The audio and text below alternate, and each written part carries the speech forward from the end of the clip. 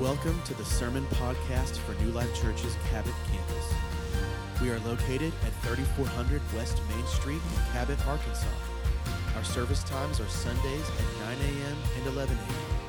To find more information about what we believe, upcoming events, and more, please visit newlifechurch.tv or you can text the word Cabot to 88,000. I'm glad you guys are here. Hey, I want to let you know that God is moving in our nation. God's moving in our state. He's moving in our city. And so what is going to happen for the foreseeable future is by the time you get here, we've already had church. And we're doing a run through in the morning. We're making sure everything's squared away on that. But I just want you to know the Spirit of God is here before we get here, before the first person gets here. And as we prepare and as we go through these songs and everything, we have church. We're already having a service. And so we're already warmed up. And I would encourage you, don't wait till you get to church to get warmed up. You need to spend some time first thing in the morning. I know it's hard when you got kids. It's all the more reason why you're going to need the Spirit of God. You need to wake up and say, good morning, Holy Spirit. My kids can be demons sometimes on Sunday, and I need you to empower me by your Spirit to walk in the fruit of everything that you are, so that as we get ready this morning, we are prepped and ready to receive everything that you have for us. So I'd encourage you to do that. God is moving in a lot of different ways. I could talk about a lot of different demonstrations of how he's moving, but last week was cool. We had water baptism. I think we had 8 or 10 signed up. God moved. 20 people got baptized last week after our second service. So demonstrating their faith in Jesus and in a lot of different ways. And here's the thing, though. I have learned in the course of my life and my walk with the Lord is typically I will get out of what he wants to do about as much as I'm ready to put in. And so I think it's important as we hear the word of God, and this message this morning is going to apply probably to a lot of people in a very personal way, in a way that honestly, if the enemy had his way, he would like to get you offended, potentially. And I would encourage you, if your mind is racing right now, if you got a whole lot of stuff going on, you're going to need the Holy Spirit to kind of give you a clean slate to receive. And I just want to pray that he does that right now. Father, we come before you. And we're thankful for how you're moving and your presence that's here. We don't take it for granted. The reality is you would like for us to have as strong of a realization of your presence, whether it's on a Sunday morning at church or a Wednesday morning at work. We know that that's the God that we serve. And I just pray right now that you would invade every corner of our lives. We submit that our thoughts are not as high as yours. And we want every emotion, every feeling, every thought to be submitted under the power of your Spirit, the standard of your word. In Jesus' name, amen. So we've been in this series on humans, and really, a lot of it is just talking about the practical ways that we can make decisions that cause us to trip up, but potentially how the enemy would work around those things also to bring an attack. A lot of the things we've been talking about, though, those would be like more frontal attacks. Like, okay, it's obvious. Like when the enemy comes at you, last week we talked about finances. Okay, so when the enemy comes at you with your finances, things can be very apparent. There's going to be a manifestation of that attack because, you're going to be broke or you're going to be having difficulties around your finances. Same thing with temptation. Same thing with maybe even physical healing type stuff. Like those are things that the enemy, when he comes at you, it's very obvious. It's in your face. It's a frontal attack. But what I have found is that if the enemy can't get at you from one of those frontal attacks, and a lot of times he likes to come in the back door through your emotions. And a lot of times you're not in a bad place. You're not living in sin. You're not doing it. You're actually like doing the best you can. And that's the thing. It's like when you're walking in wisdom, you're walking in discernment, you're doing the best you can to stay around the things of God. Maybe there is some weakness around your devotion, connection, and just sensing his presence and allowing him to work in your life, but you're trying to be the person. A lot of times the enemy's like, well, I'm not going to be able to just obviously come at their front door. I'm going to have to find a back window. And a lot of times he'll do that through your emotions.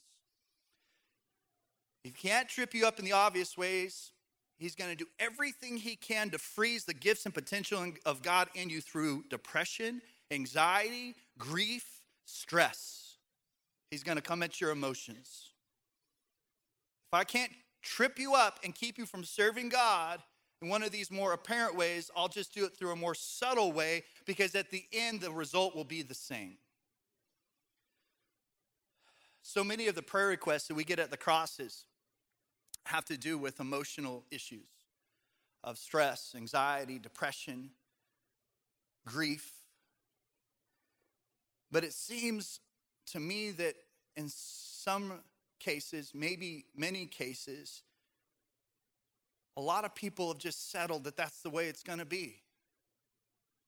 Like, this is just the way I'm going to have to live life. And I think a lot of times some of us that struggle with our emotions, our feelings, we come to church and we just say, okay, God, just give me enough for this week. Like, if you could push back the devil just a little bit and speak to me and touch me just enough to where I can cope and make it through the rest of my week. But here's the thing. The word cope is not in the Bible. The word in the Bible is freedom. That's the word. Your heavenly Father doesn't want you to cope. He came and conquered the enemy at the cross so that you can be free. And the word says, who the Son sets free is free indeed. That's what he has for you. And if the enemy can't render you ineffective in your God-given abilities, he will begin to chip away at your sustainability. And he'll do that through your emotions and feelings. In other words, if he can't just get at you, trip you up, cause you to fall into sin, cause you to doubt who God is with a frontal assault, he'll just come and start wearing you down with your emotions until you're not effective anymore. How many of you know somebody that is anointed, gifted by God, but they're not in the race anymore? They're not in the race anymore. And it wasn't because of just this blatant sin issue. It was because they just slowly but surely faded. If the enemy can wound you in your soul, he knows he can make you ineffective. So let's go to the word. In 1 John 3:8, it says this, for this purpose the Son of God was manifested to destroy. Everybody say destroy. Destroy the works of the devil. That's a strong word, but what it means in the Greek is destroy. Completely obliterate, like it ain't there no more. That's what God sent his son Jesus to do, to destroy the work of the devil. Matthew 12:20, a bruised reed he will not break, and a smoldering wick he will not stuff out. And that is just what happens and sometimes in our soul. But God is saying, look, I know that there's some wound there. I know that it's bruised. I know that it feels like you're just kind of smoldering, like there's just barely an ember in there. But God's not here to break you, and he's not here to put you out. He wants to restore you. This is the promise that even when you feel like you're in that spot, he knows exactly where you are, and his desire and his will is that you are completely and totally made whole and restored again. Luke 4:18, it says this, the Spirit of the Lord is upon me. This is Jesus. Because he has anointed me to preach the gospel to the poor. He sent me to heal the brokenhearted, to proclaim liberty to the captives, and recover of sight to the blind. And that's not just talking about physical sight. That's talking about spiritual vision. To set at liberty those who are oppressed. If you have your Bibles, if you want to underline that word, oppressed. Because in the Greek that means bruised in the soul. Bruised in the soul. To proclaim the acceptable year of the Lord. To free the bruised. Bruising basically is just bleeding, but it's beneath the skin. And so it's not always quite as obvious.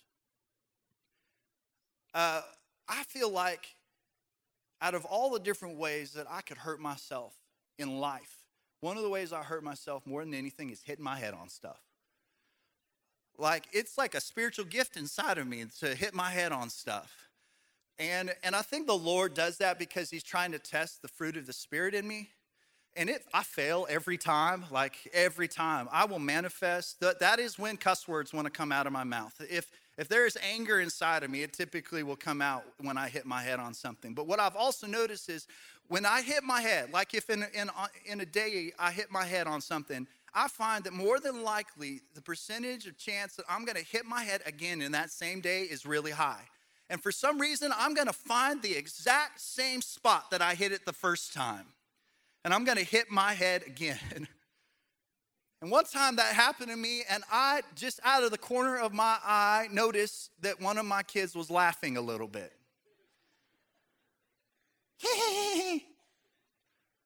And how many of y'all know, like, that doesn't make you feel any less angry, like.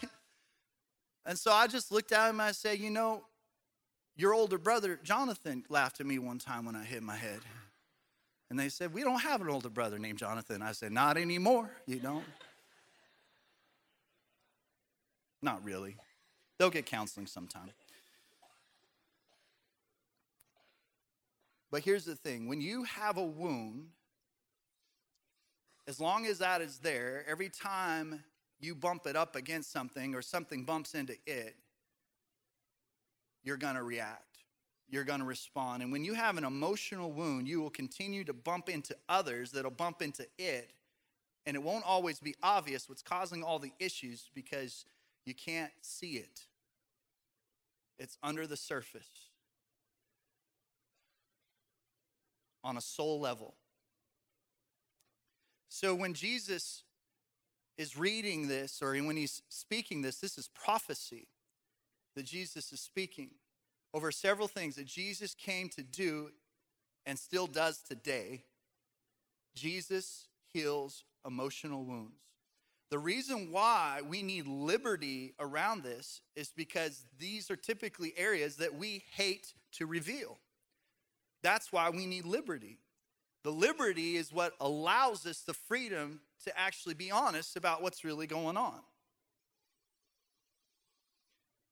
I've noticed when you get a physical wound, like if you get a physical scar, that's like a story, right, for life. And especially for the men, like it turns into a fish story, right? Like it always escalates. Like I got this scar right here on my arm. And it's pretty pronounced because I've got keloid tissue. So my scars, they when they heal like pretty pronounced. And so it's from a bike wreck that I had when I was in high school. But that story has changed over the years, Like it went from bike wreck to mountain lion attack to I got in a knife fight with a cartel down in Juarez, Mexico. Like, things just they just grow. But when you have emotional scars, it's like you don't talk about those. They're off limit. Maybe especially for men, but I think just in general, it's awkward. These mental and emotional issues, if it's anger, depression, anxiety, fear. But here's what I do know. The things that you hold on to inside of you become strongholds for the devil. He didn't cause it necessarily, but he can't wait to use it. He's looking for ways to do that. Early in ministry, honestly, I was just kind of a jerk. Like before anything really rough happened to me, emotionally or spiritually, my counsel was typically like, you need to snap out of this. Like pick yourself up. Buy a straw and suck it up, buttercup. Like that was a lot of times my response. But I want you to know that when I'm speaking this morning, I'm not speaking from a place that lacks personal testimony. I understand anxiety. I understand panic attacks. I understand depression. I understand you can't always explain why it's even happening. Sometimes there's seasons in life Some of mine has been around my kids struggling. Attacks coming against my family. False allegations. Like that's been, but sometimes it's not those things. Sometimes it's just like, man, what? Why am I in such a funk right now? Like, there's nothing real apparent happening, and you can just be driving in your car and you just start weeping, and there's no reason why, and what's going on? I understand a little bit of it, and I'm not going to pretend that I know exactly what you could be dealing with or what you've dealt with. But I do know this, it doesn't matter the degree of it. It's still the same God over all of it. It's still his word. It's still his spirit. So let's go to the Bible, because there's a prophet named Elijah who had a season where he definitely struggled emotionally. Like, he was empty. And the story that I want to tell you, it comes right after this spiritual high, which there is a pattern in that, I've noticed. But basically, Elijah, he comes against 450 false prophets of Baal. And you might have remembered this from Sunday school. This is one of the favorites that they put up on the felt board, right? Because the prophets of Baal come and they're going like, we're going to prove that our God's a God. And Elijah's like, you ain't got nothing. Like, I'm going to prove this. And so there was these sacrifices. These prophets are cutting themselves and they're trying to get their gods to set their sacrifice on fire, and nothing happens. And then Elijah says, I got one for you. Go ahead and douse that whole thing in water. Put so much water on it that there's no way that anybody could say that some fire came from somewhere. So they just put water all over the sacrifice. Elijah prayed, God sent fire from heaven and obliterated the whole thing. And so eventually the people take all these prophets and they put them to death. Okay, so right now, Elijah's spirit man is bowed up like, I can charge the gates of hell with a water pistol. I'm confident right now. And then right after that, there's this breakdown. This is the encouragement. This is what James said about Elijah. Elijah was a man just like us. You see, Elijah didn't walk around with these supernatural things because he was supernatural. He was just a man who decided to be a willing vessel that a supernatural God worked through, but he was still a broken man. He's just like us.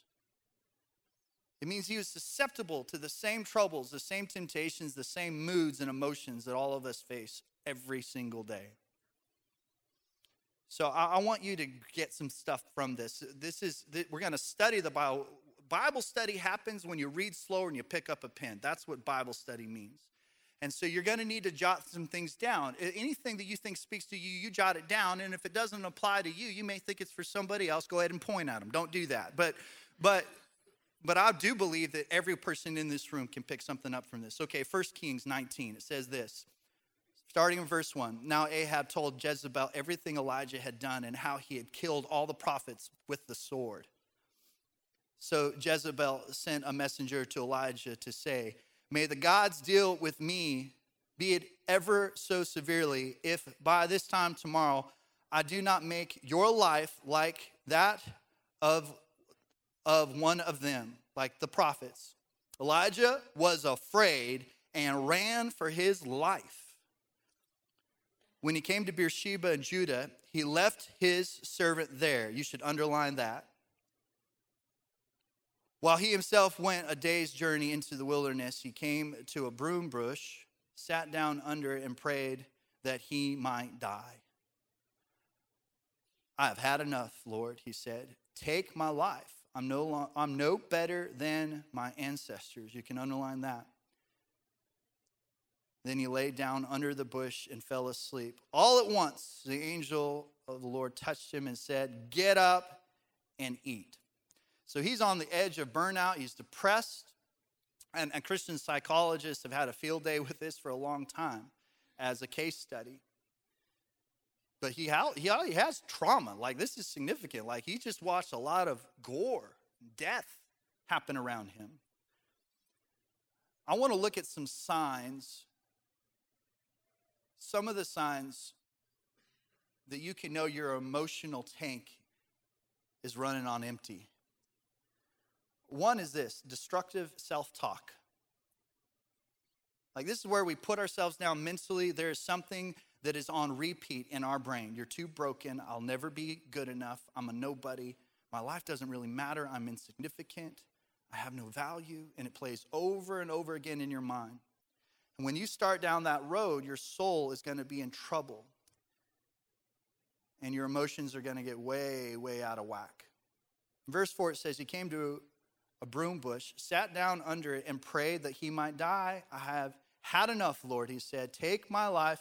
I'm no better than my ancestors. Look at that phrase. I'm no better. He is comparing himself to others, saying, I'm no better than those guys. And what that tells us is, it tells us that one of the first causes, or what can be one of the first causes of depression, is comparison.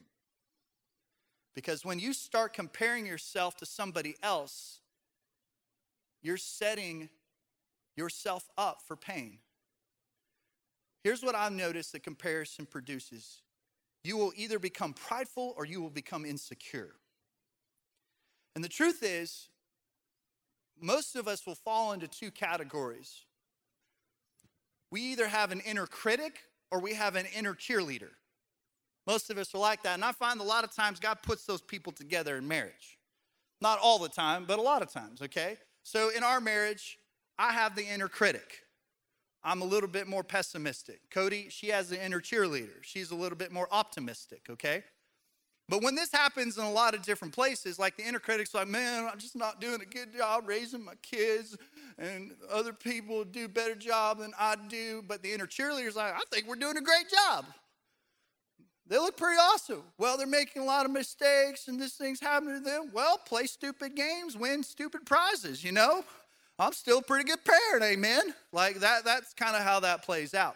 But when it comes to comparison, either one of those will either cause this insecurity or cause this pride. Both of them are actually pride, because pride is anything that puts yourself and your ability on the throne and takes Jesus off of it.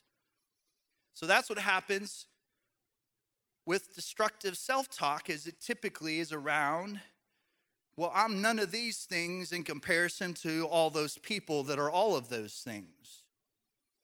And you start telling yourself, I must, I have to, I ought to, I've got to, I should. That's a believer's favorite one. I should. I know all the things I should be doing. And a lot of Christians, they spend so much time shooting on themselves that they can't move into everything that God has for them. Stop shooting on yourself. It can only lead to guilt. And it's over things that you haven't even done. Also, irrational fear begins to reign in your heart. That's what happens when your emotional tank. Irrational fear. When fear comes in your life, it's because your emotional tank is empty, especially as a believer. This dude is so fearful, he runs 90 miles. I mean, what an extreme example of how motivating fear can be. He runs an ultramarathon. Runs. But here's the thing. This is what cracks me up. Not cracks me up. I'm not going to laugh at, but it's ironic to me.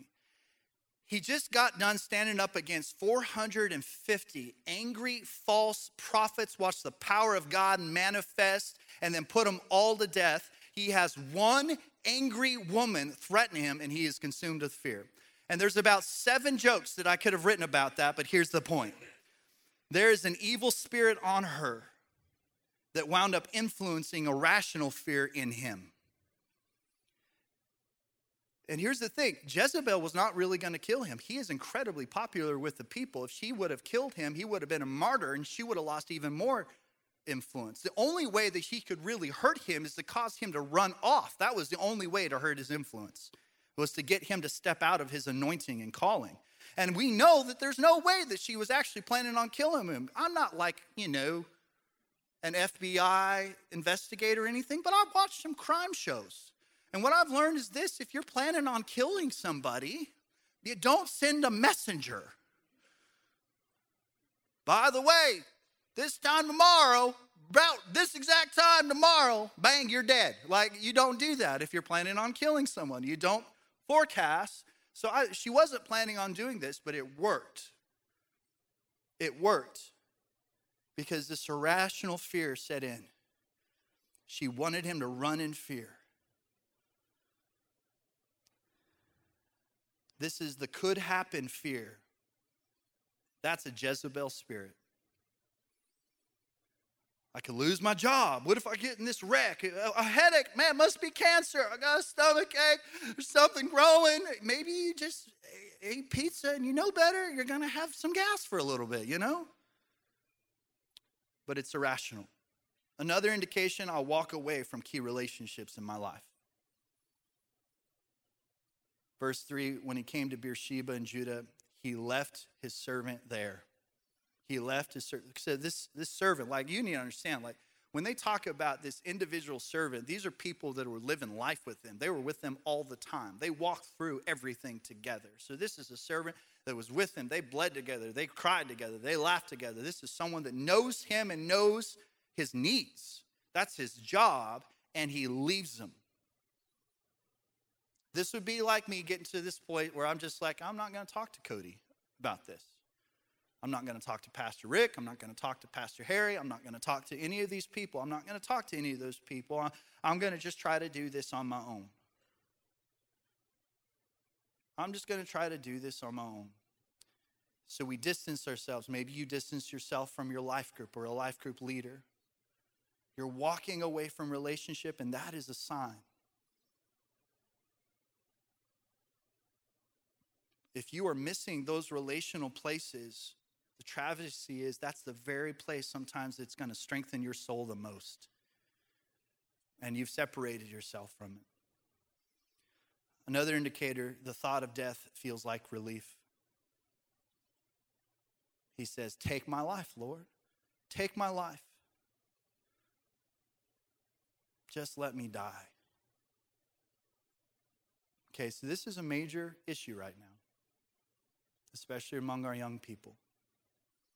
I would say that a lot of it has been fantasized. It's been romanticized by culture, by Hollywood. This idea that somehow ending your own life is not final. And it's really the best way or only way that you're going to get the kind of attention that you long for. That's what Hollywood is presenting right now. We had our Collide night. There were several hundred prayer cards handed in. And almost all of them were anonymous. We don't know who wrote what. But there were 25 cards among those hundreds that had to do with suicidal thoughts. 25 students were having serious thoughts of suicide or self-harm. I want you to know, if you're thinking that right now, just don't. It is a lie from the pit of hell. God has a plan for you. He has a calling for your life. And we love you. Your pastor loves you. You need to hear this. This is the truth. Never make a major decision when you're depressed. Never make a major decision when you're emotionally broken. Taking your life as a permanent solution to a temporary mood and feeling. Don't do it. There are people who care. We can get you help. We love you. Just don't do it, please. Please, if you're thinking about that right now. Young or old.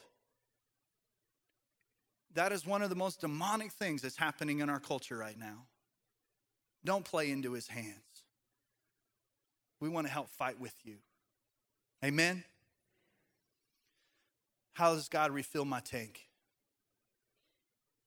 God says, take care of yourself physically.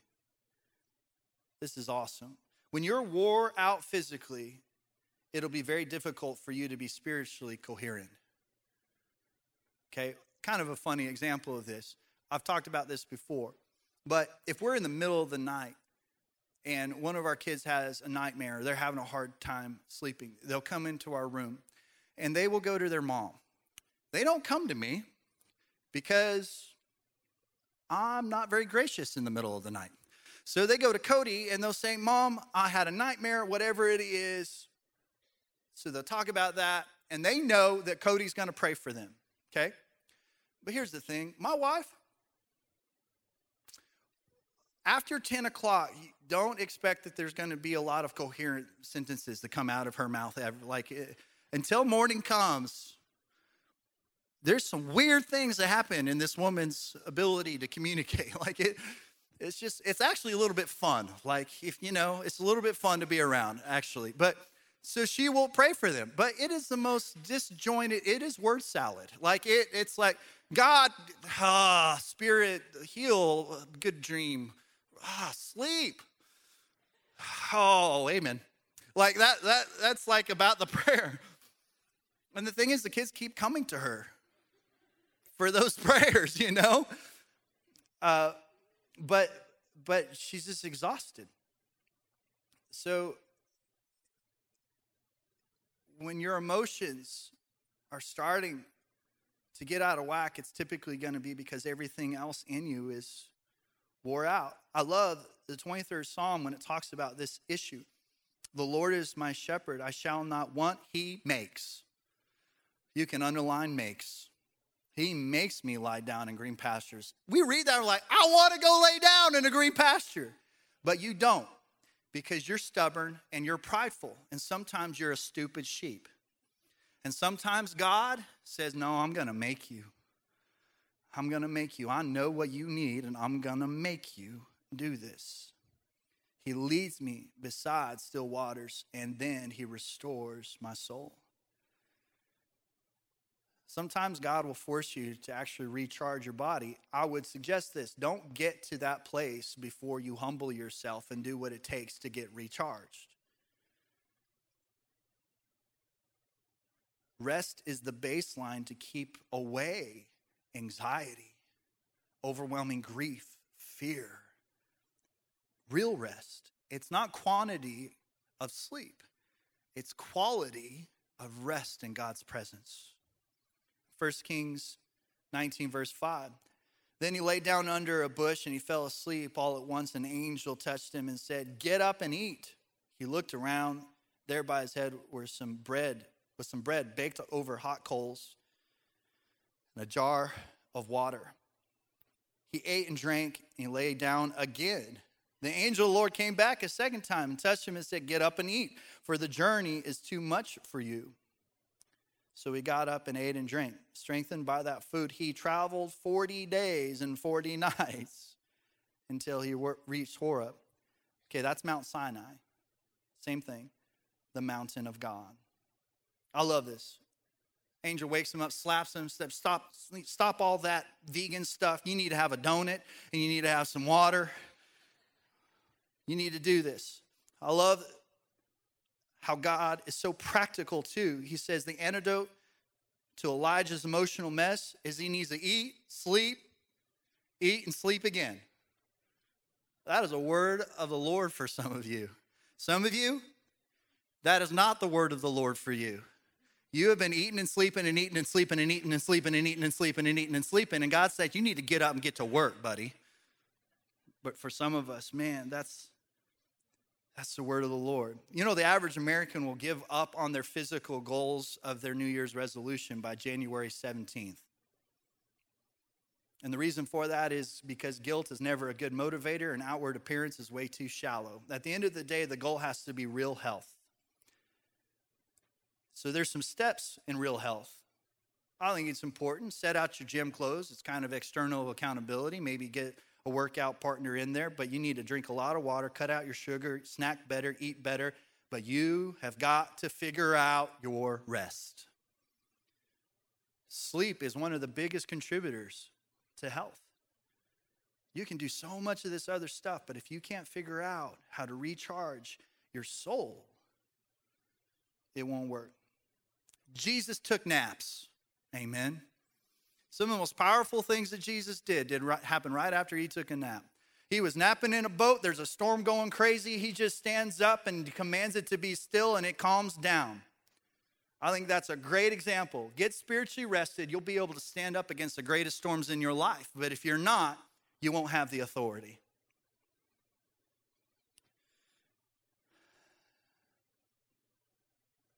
In Psalm 127:2, it says, God wants his loved one to get their proper rest. It's amazing how different things look when you get a good night's sleep. Tell God exactly how you feel. Tell God exactly how you feel.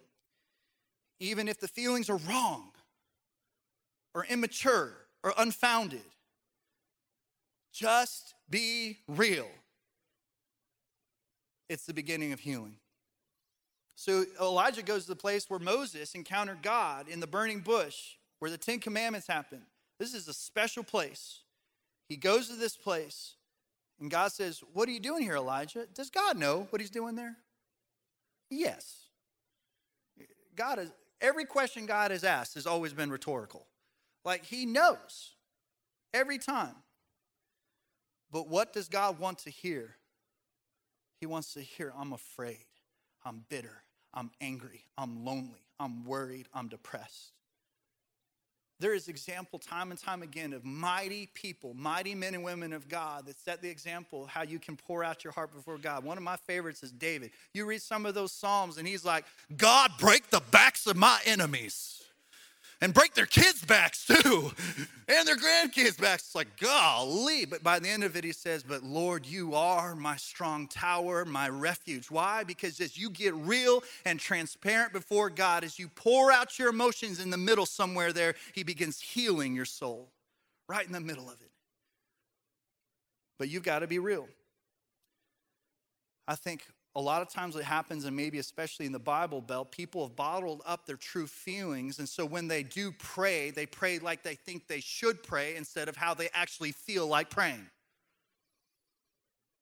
So they try to pray these super hyper spiritual Christianese type prayers. Oh God, my God, thou art merciful beyond admission. I beseech thee, O God. And walk away still emotionally wounded because they weren't real. 1 Peter 5:7, cast all your cares on him because he cares for you. Just pour out your heart before Jesus. And also understand that one of the greatest ways that God is going to move in your life is through people. And you've got to have somebody in your life that you can be this honest with. It might be a life group. It might be a life group leader. And yes, by the way, from time to time, it can definitely be the case that you need counseling or therapy. I would strongly encourage you to find somebody who is Bible-believing and led by the Holy Spirit.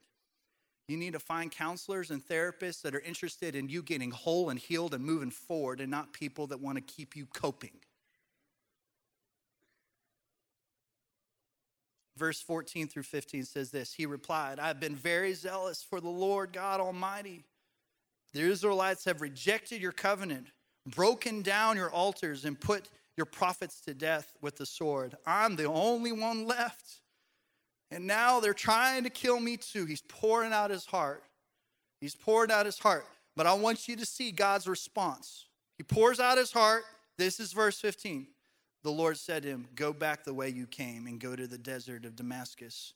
When you get there, anoint Hazael king over Aram. And he goes on, he gives him several other instructions. You're going to do this, you're going to anoint this person, and you're going to do this, and you're going to do that. Why? Because he's feeling so much of the way he's feeling right now because he stepped out of his identity and who God created him and called him and purposed him to be.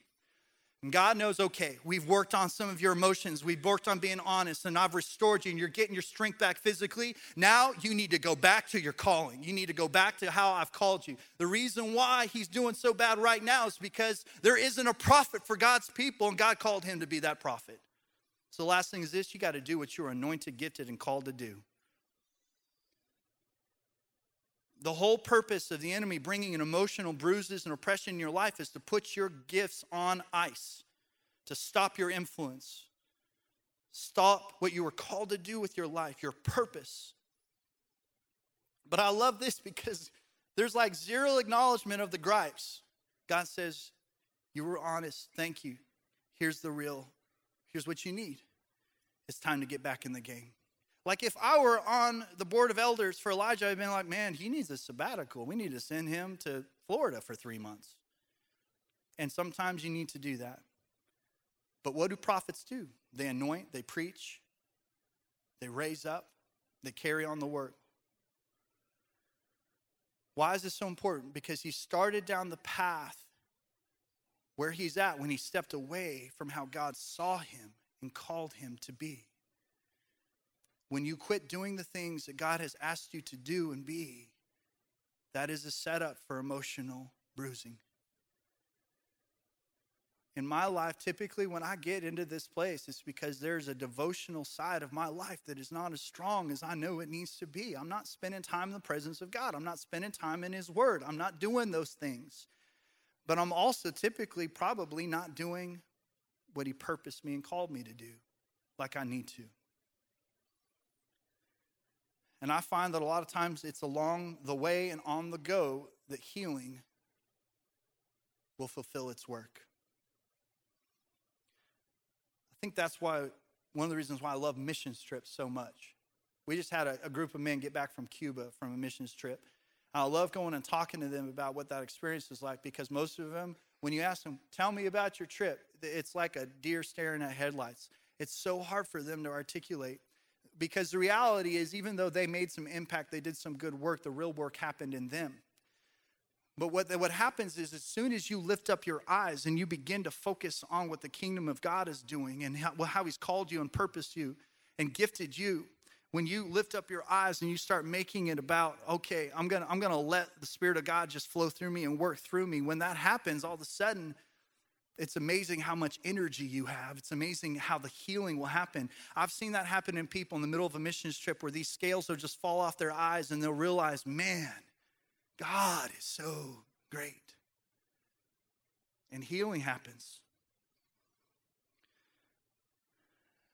Sometimes the issue is you need to go back to a purpose of serving others, because that's the heart of God and what he's called you to find you and created you to be a part of. It's got to be out of an overflow of intimacy with him. But a lot of times the thing that you've got to do is you got to get back. Where did you lose your cutting edge? Where did you lose your passion?